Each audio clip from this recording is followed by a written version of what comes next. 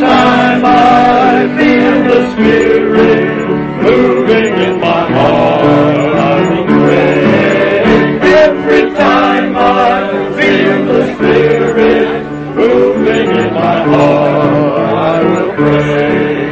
Upon the mountain, with my God smoke, out of the fountain, fire and smoke. Looked all around me, it looked so fine. I asked my Lord if all was mine. Oh, every time I feel the Spirit moving in my heart, I pray. Every time I feel the Spirit moving in my heart, I will pray.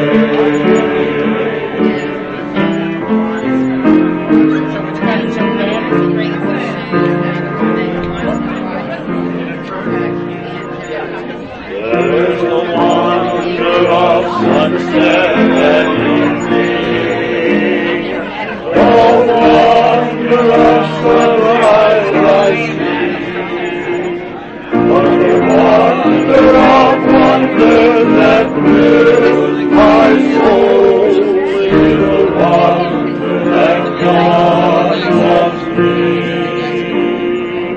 Oh, the wonder of it all, the wonder of it all, just to think that God loves me.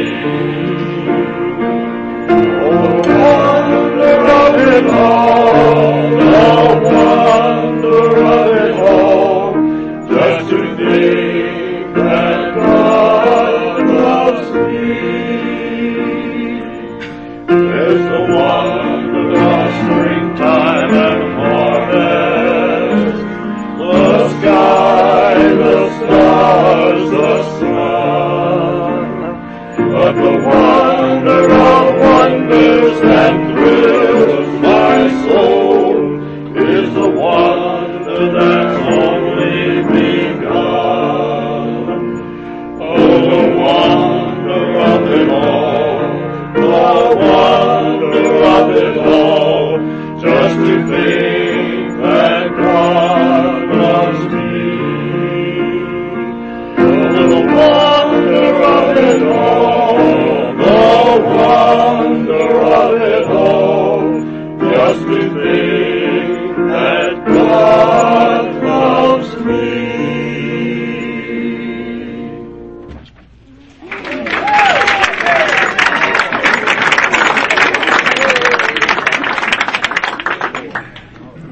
That is so fine. Thank you. Bonnie and the guys. All right. I believe they call themselves the CUC Boy Choir. Works for me. It's a Sunday for redheads. Shame we don't have a redheaded speaker, huh? Huh? Did you once have red hair? You know, actually, you can have any color you want. Mine is R8RB.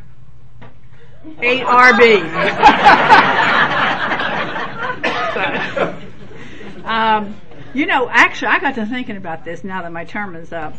You know, we could actually have a program every Sunday by a member of our Sunday school class, because there are so many people in here who can teach and do such a good job with it. Yep. Isn't that true? We are really fortunate. Everybody says that being program chairman is the my New York accent's coming out, hardest job, but I think everybody who I approached said yes. So I got names, first of all, from the former program chairman, and everybody who I called said yes. So I don't think it's that hard. Except I screw up sometimes, but that's my own little problem. That's not, the problem of the job. But today we're going to hear about, I'm glad he has his book up here because I could never remember this man's name. And his name is Bonhoeffer. He's German. And he's an evangelist. Huh? Bonhoeffer. Bon. Did I say Von? No, Bonhoeffer.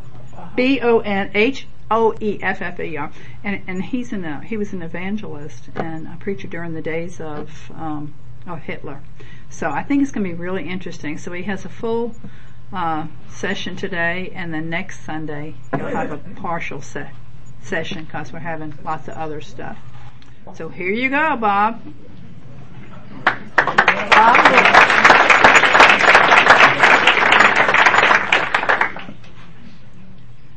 Okay, I got to plug up here. Always been a wonder to me, having grown up a redhead, why anybody would want to dye their hair red. That's the story. This is the book that she talked about. I'm going to talk a lot about this. Kind of interesting how I got involved in this. I'm going to talk to you about that too. I wanted it to be, this is a good looking group. I guess you don't get to see it until you're up here. Kind of intimidating. Everybody that comes up here says that, except for Tom Knight, because he's not intimidated, but the rest of them. But anyway, going back to what I was talking about, I wanted to present some information to you, maybe something new, something that you could look at maybe in a different light. Can everybody hear me? I know the Sam, we doing okay? Yes. I'm supposed to say in the back, everybody's nodding their head. Okay, that's good. All right, okay, moving right along. So, I am a product of Georgia Tech. Some of y'all probably know that. Didn't get a lot of literary arts or history exposure through college, as most Georgia Tech people do. Charlie will attest to that. And so, only thing we had was freshman and sophomore English. And if we could recognize our name in a sentence, most of the time, we would pass. And so, as I got out of college and have grown older, I've realized that I knew very little about history. Very, very little. And so I've tried to read some historical nonfiction. Cecilia helps me with this, and she actually saw this book reviewed in the Wall Street Journal and brought it to my attention. I did not purchase it. Well, a good friend of mine bought it for me. He said, I'm going to buy one for you, I'm going to buy one for me, and we're going to discuss it. And I said, what in the world are you talking about? Discuss a book? And he said, I'm very interested in how Hitler hijacked the German church. Well, that's a thought that had never crossed my mind before. So we read the book and have discussed it, and it just really fascinated me. The character did, and hopefully it will you as we discuss it. And I was mentioning this to Al Temples just one day when we were ushering, and he said that might be a good book for our group to discuss, our covenant group. And lo and behold, I presented to them, and they decided they wanted to do it. So we're in the 5th chapter. Now I heard from one of them today, I won't call any names, but I heard from one of them today that they thought I would do such a good job in the next 2 weeks that we would just go to breakfast and move on to the next book. Take that for whatever you want. But anyway, I want to kind of make a little disclaimer. Some of this is, to say the least, very tense part in history. And I don't want to say anything that is offensive to anybody. I have no agenda whatsoever. This character has fascinated me for a lot of reasons, and I want to present that to y'all as I know it. So please do not take offense at anything I say. I am going to discuss a little bit of theology. I'm kind of going out on a limb here, working without a net, because there's some people in this class that are very much more knowledgeable than I am. So I've paid select one of them $20 not to ask any hard questions. Okay, and as one other disclaimer, I'll say we're doing this for 2 Sundays. I've got no idea how far we'll get today or next week. I'm following somebody, Scott Dixon, that was very, very organized, knew exactly what he was going to say, exactly when he was going to be done. Everything was very well organized, so that's not what you got today.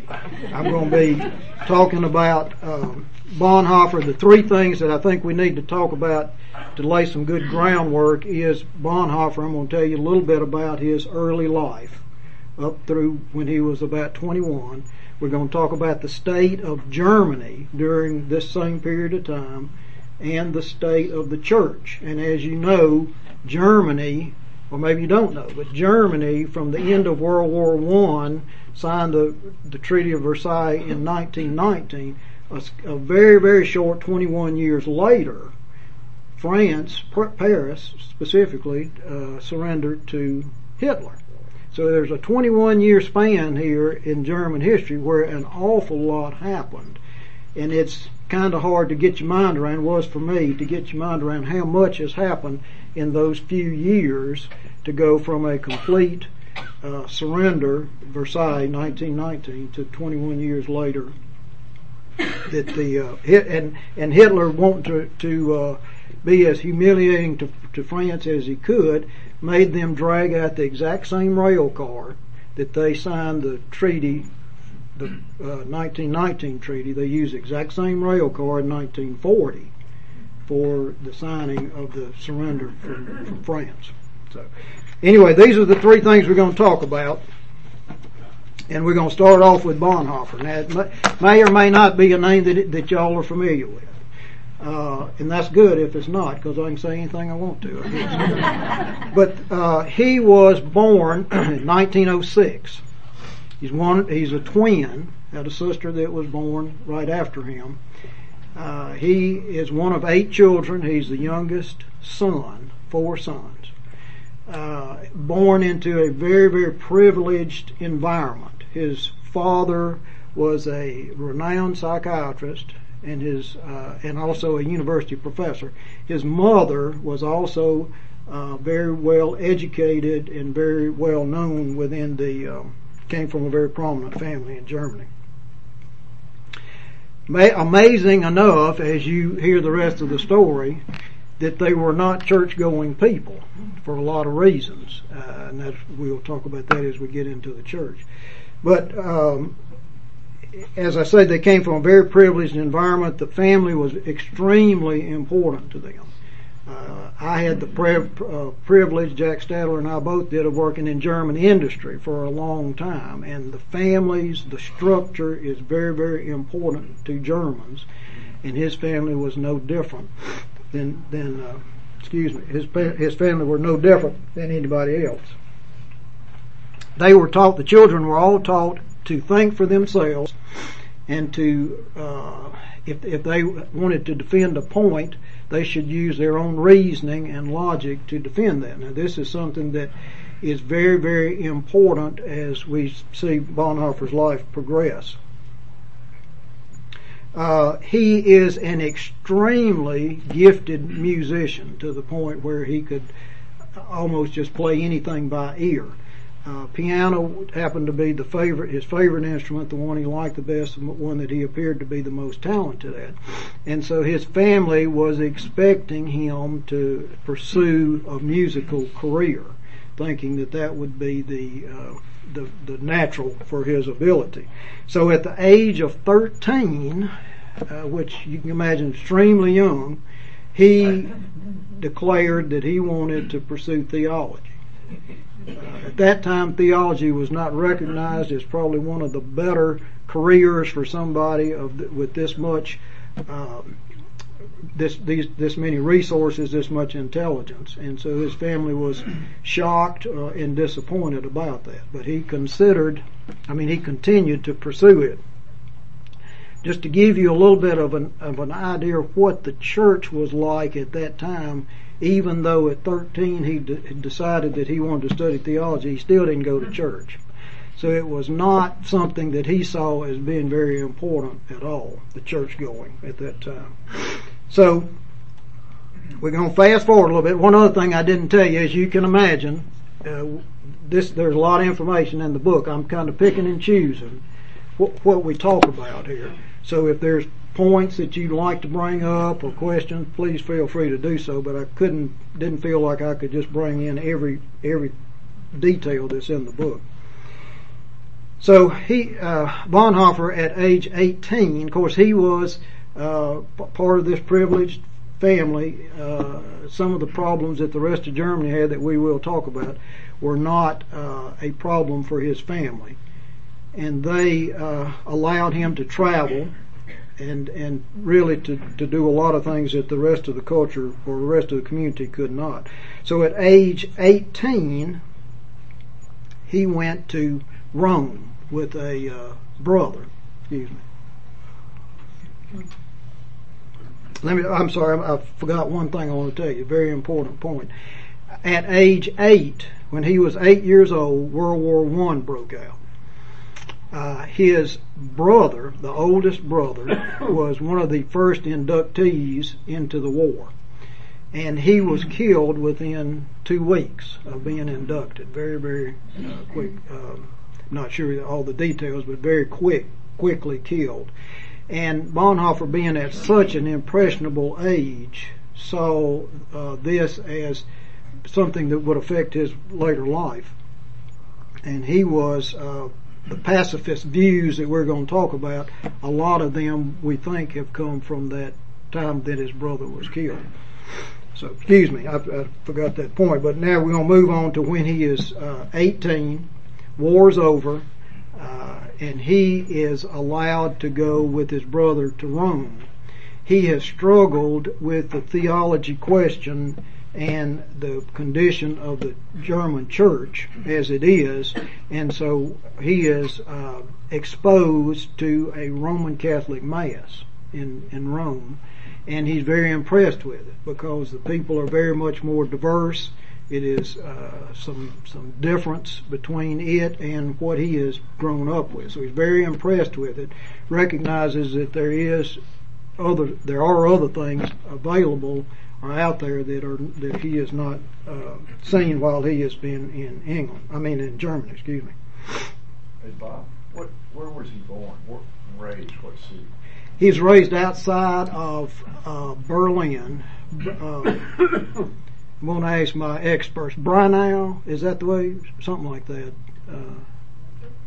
But it's outside of Berlin. It's a very, very privileged part of Berlin, where he was. And the only reason I make that point is, up until this point in his life, he has not really been exposed to the poor, the other side of society. More or less, the proverbial spoon in his mouth, and was pretty well sheltered. Was he Lutheran? You know? Well, it wasn't anything to speak of. The German church was Lutheran for the most part. There were, and we'll talk about this as we go, but there were some Catholics in a good bit of Catholicism in Germany, but it was in a different part of Germany. So, yeah, we're going to talk about a lot of that. Good questions. Anybody else? I want to answer them as best I can. Okay. Glad y'all are paying attention. Okay. He completed his doctorate. Going to talk a lot about his dissertation at the age of 21. Pretty much unheard of at that time. Give you some idea of how intelligent he is. Really was too early in his life, too young to be ordained. And so he was struggling a little bit with whether he wanted academia to pursue that or he wanted to pursue the ministry. He's leaning a little bit toward the ministry. His family, still wanting the notoriety for him, wants him to go into the academia part of it. And he's leaning a little bit toward the ministry, but he can't really make a decision up until he's a little bit older. So he has spent, so in this time period, he spends some time traveling, and he is, first of all, goes to Barcelona. And at that time, he is an assistant minister for a gentleman there, going to work the summer and a little bit of the winter just to fill in for him. He, all through his life, has never seen these jobs beneath him. And so he takes this on with a lot of vigor and creates a lot of new programs that the old minister is kind of retired but still working, and so he sees all these new programs as something he's going to have to maintain after Bonhoeffer leaves. So there's a little bit of friction between the two of them, but Bonhoeffer really has a lot of excitement and enthusiasm for his work. Also is exposed at that time to a German charitable organization. And this is his first real opportunity to see the down and out, the people that have not had all the privileges that he has had. So he uses this kind of logs it away for later life. After this, still not ready to be ordained, he is offered a teaching fellowship in Manhattan. And so he comes there. This is in the year we're about in 1930 now. He comes to Manhattan and is at Union College. I don't know if that means anything to anybody, but that's where he is. And he is very alarmed at the lack of theology, the lack of apparent seriousness that the American students have as compared to the Germans. He's used to the very structured study style, and they are the more probably what we would think would be normal, but more of a looser group. So he also, at this point in time, he is introduced to a black student. Don't know, but probably is one of the very first blacks that he ever came in contact with. And the black student asked him to worship with him at a church that's in Harlem called Abyssinian Baptist Church. He has an opportunity at that point in time to hear Adam Clayton Powell Sr. speak. And he is just really taken with the music, taken with the enthusiasm, as we know from those type of services. He has never seen the audience participation, never heard the spiritual music. He is so taken with it that he finds recordings of the spiritual music that he can take back and use probably for or in later ministry. So this is about we're back up to almost 1931, and Bonhoeffer has finished his teaching fellowship in the United States, and he is on his way back to Germany. Now, what has gone on in the meantime? We're going to talk about the state of condition of Germany now, from the end of the war, which of course is 1919, up until the early to mid 20s. Most of y'all know, or probably do know, that the Treaty of Versailles was very, very humiliating for Germany. At that time, the Allies did not want Germany to have any opportunity to ever rearm and do what they had done again. So they took away some of their land, charged them some huge amounts of money, reparations that they were to pay, and Germany had financed the war pretty much without any backing. And so they were in a very, very bad situation economically.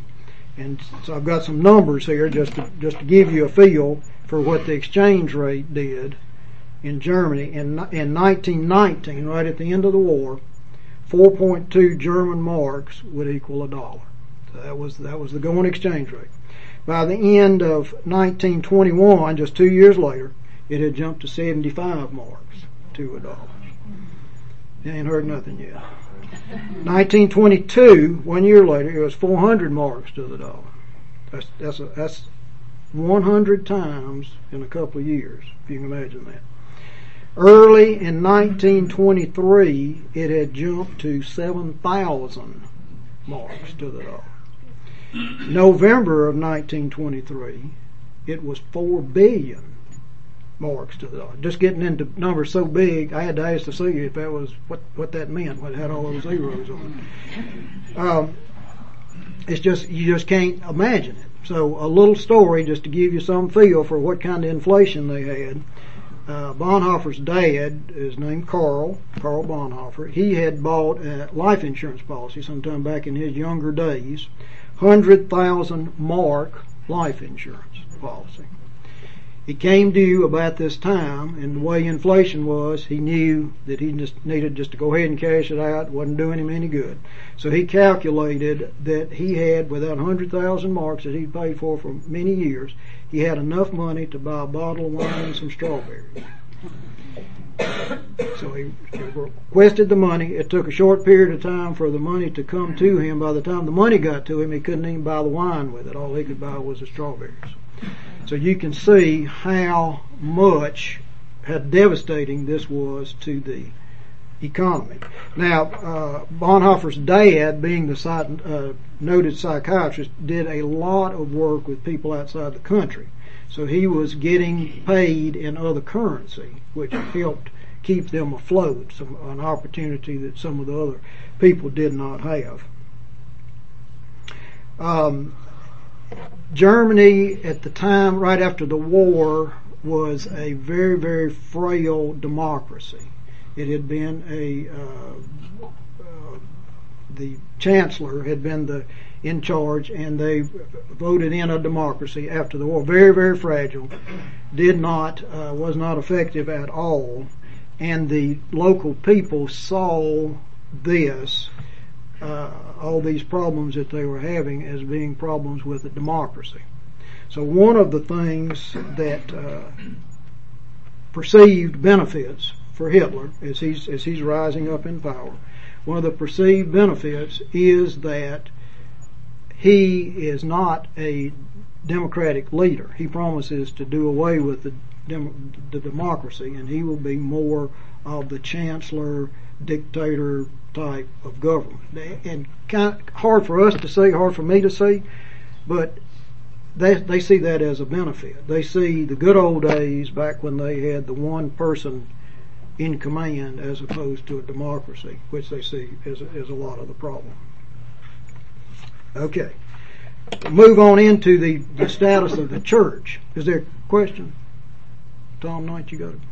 Okay. $20 now, you remember that? Okay. The church at that time, they call it the German church, primarily Lutheran, as Frank says. It aligned with the government, primarily all through history aligned with the government, especially during World War I, really aligned with the government. And so at the end of the war, when Germany lost, the church lost a lot of credibility. And so they're at a low point to begin with. The Enlightenment, which I don't know a lot about, but it had come 200 or 300 years before this, and it was more of emphasizing a one-on-one relationship with God for an individual, as opposed to the strong Catholic Church that was doing the things for the individual. So this is more of an individualistic faith, which somewhat explains why it was not so important to go to church, because people felt like if they had an individual relationship with God that they didn't need to go to church. So there's a guy that comes on the scene right before this in the early 1900s, and his name is Karl Barth, B-A-R-T-H. And his main change in theology is, what he is a proponent of, is that God must reveal himself to man. Now, what's kind of surprising to me is some of the things that we kind of I consider to be pretty mainstream, this type of theology, at this point in time was not. This is a relatively new theology, that God must reveal himself to us, that we cannot do anything on our own. And so this is Barth. This is something that Bonhoeffer, as he read and was educated, embraced. Thought this was something that he was really in line with. And then I mentioned the south of Germany is Catholic. As Hitler was rising in power, the perception, I'm not sure why they would have this perception, but the perception was that Hitler was Catholic. And of course, hindsight's 20/20, so looking back, it makes you question a lot of these things.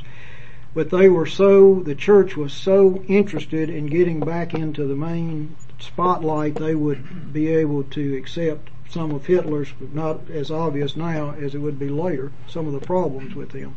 So the Catholics signed a compromise with Hitler.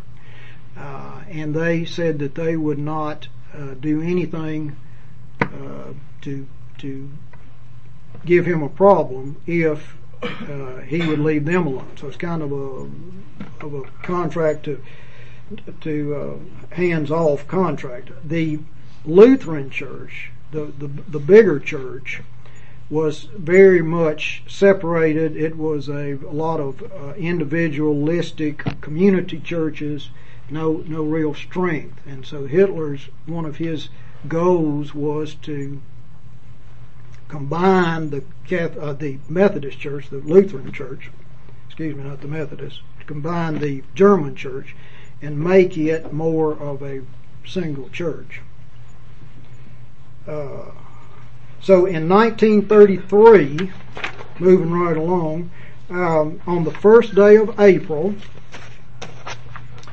the Nazis declared the Jewish boycott. This was a day that the Jewish merchants were to be boycotted. Bonhoeffer's grandmother, 90 years old, still alive, still very active, to give you some clue as to what kind of genes he comes from, on that particular day, she went to do her normal shopping, and there was a stormtrooper standing in front of the Jewish shop that she normally shopped at, and she told him she was going in, that he wasn't going to stop her, she was going to buy what she normally bought, and she did. And very impressive to the family, very impressive to everybody else, but it gives you some feel for how good Bonhoeffer's genes were. Later, about 2 weeks later, what they call the Aryan paragraph came out, and it was a statement that the Jewish people could not be a part of the church. Up until this time, there were what we would call Messianic Jews in the German church. There were quite a few of them that were Christian. The Christians went to church, and now they're being told that they could not take part in the church, they couldn't be an officer, they could not do anything as part of the church. Bonhoeffer's mother was very shocked by this and requested, or was very upset with Bonhoeffer and his friends, or in the church, that the church did not take a stand on this. So you can see that the tension is building, the pressure is building, but the church, as is everybody, as Hitler is gaining power, is concerned about the backlash that they will get, as they're starting to see the backlash against the Jewish people.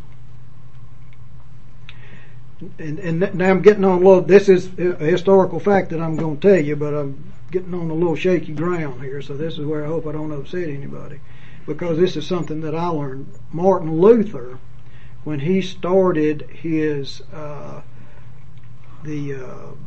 the work that he did trying to reform the Catholic Church, he saw himself as a reformer, not agreeing with the Catholic Church. He saw the Jews as somewhat in a similar situation, that they were also at odds with the Catholic Church. So he felt a connection with them. As he got older and the German Church got stronger and stronger, he thought that the Jewish people should change their beliefs and become Christians. When they did not, as a whole, do that, some did, of course, but as a whole they did not, he was as anti-Semitic and made some anti-Semitic statements as almost anyone else in the time, because he said, in his mind, he said, we've given them the opportunity to convert and be saved, offer salvation to them. They've turned us down.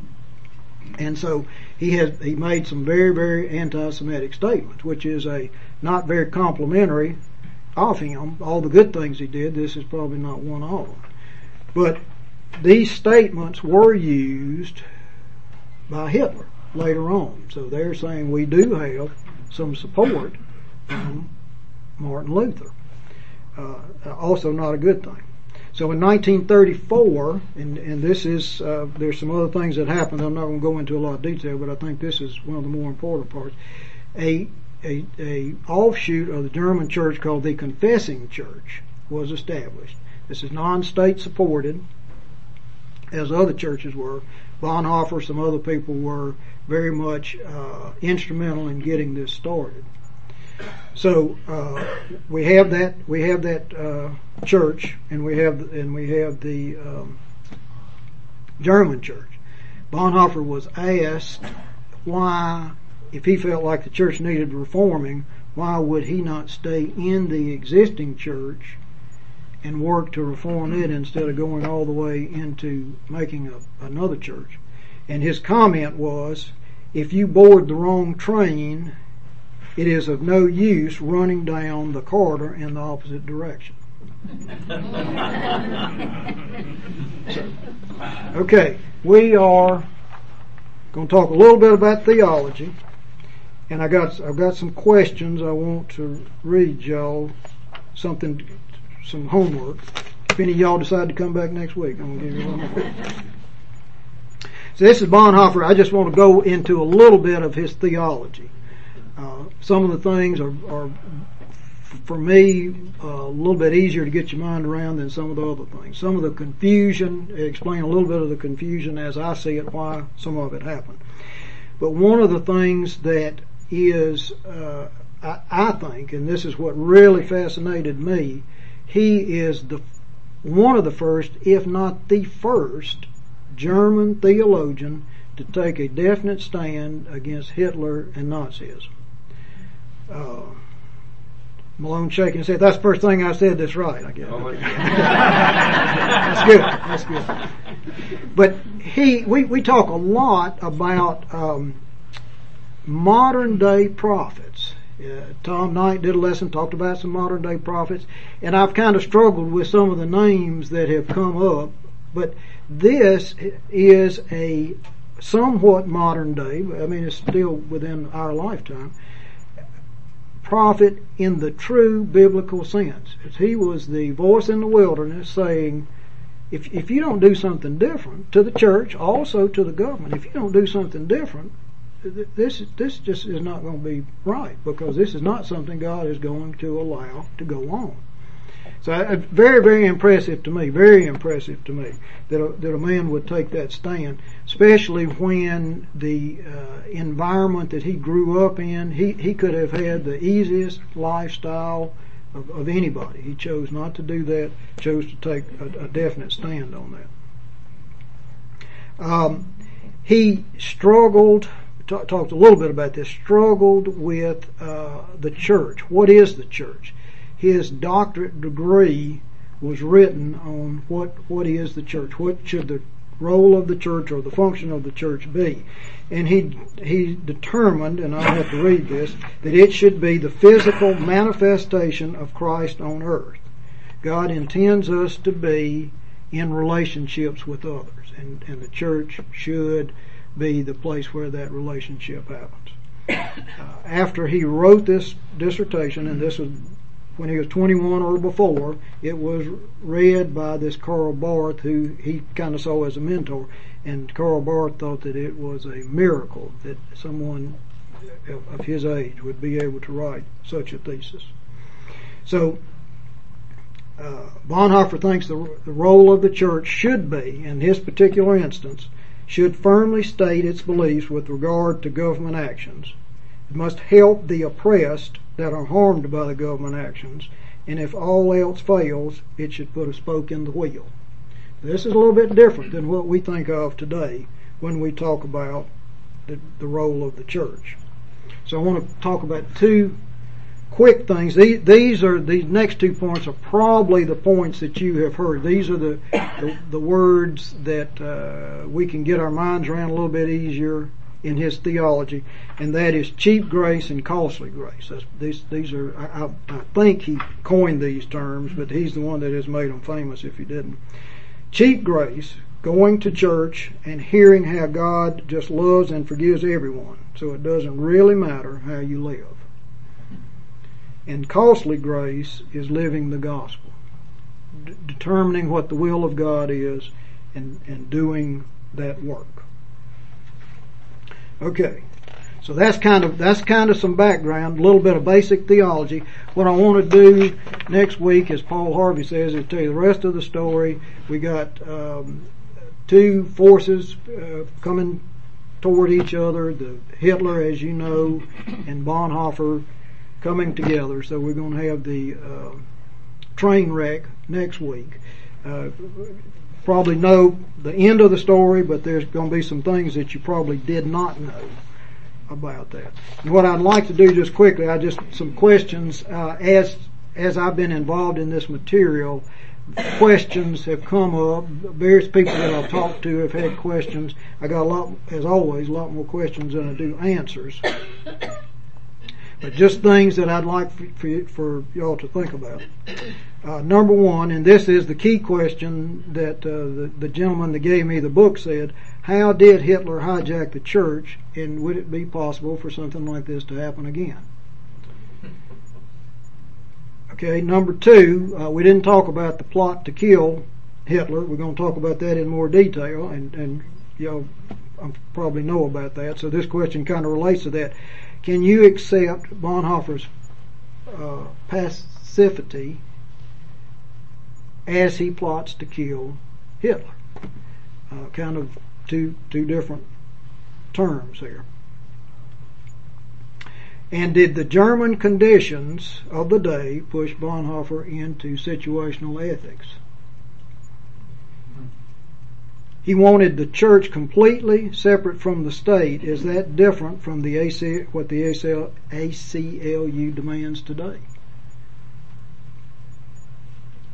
He another thing we're going to talk about next week is he taught a seminary class for this confessing church, because they weren't state related. They had to go out and raise their own funds, and he was teaching the individuals. And in one of his after he was involved in the resistance, in one of his classes, he asked the class, this one I'm going to ask y'all, would you grant absolution to an individual that killed a tyrant? Something else to think of. Killed a tyrant, excuse me.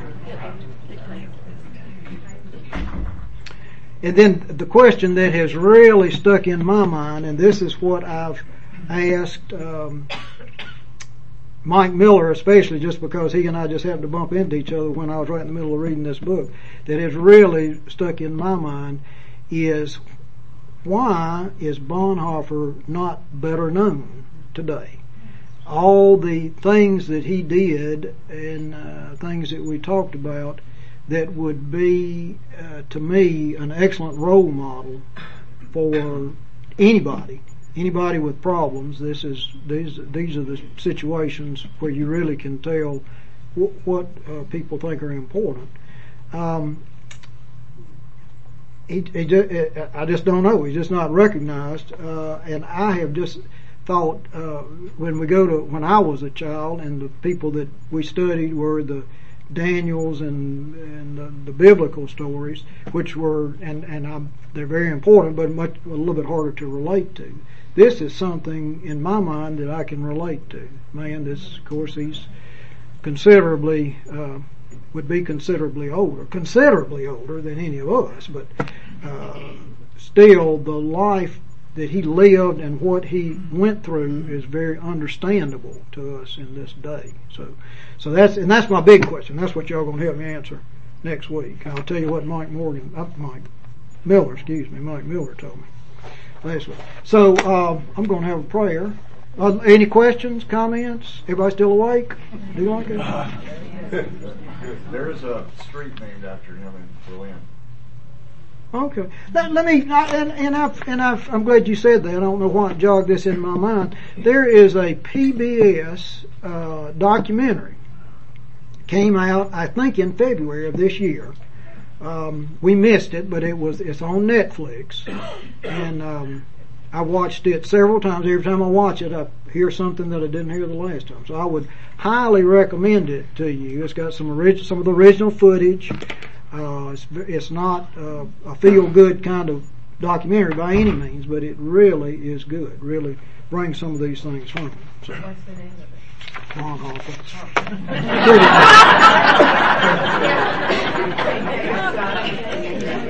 Pretty catchy title. I think I'll tell you next week if that's not right. I'm pretty sure that's what I Googled. When you got the little search engine on Netflix, and I just typed in his name and it came up. So I've had this one checked out for about 3 or 4 weeks, so you probably can't see it for a while. But anyway, any other questions, comments? I'm going to close with a prayer. Dear God, although we take our freedom for granted, please make us mindful of the sacrifices that many others have made for us. Please help us look for good and adequate role models in our lives. We pray that you will give our government officials wisdom making the decisions that they need to make day to day. Please help us to do thy will. In Christ's name, amen.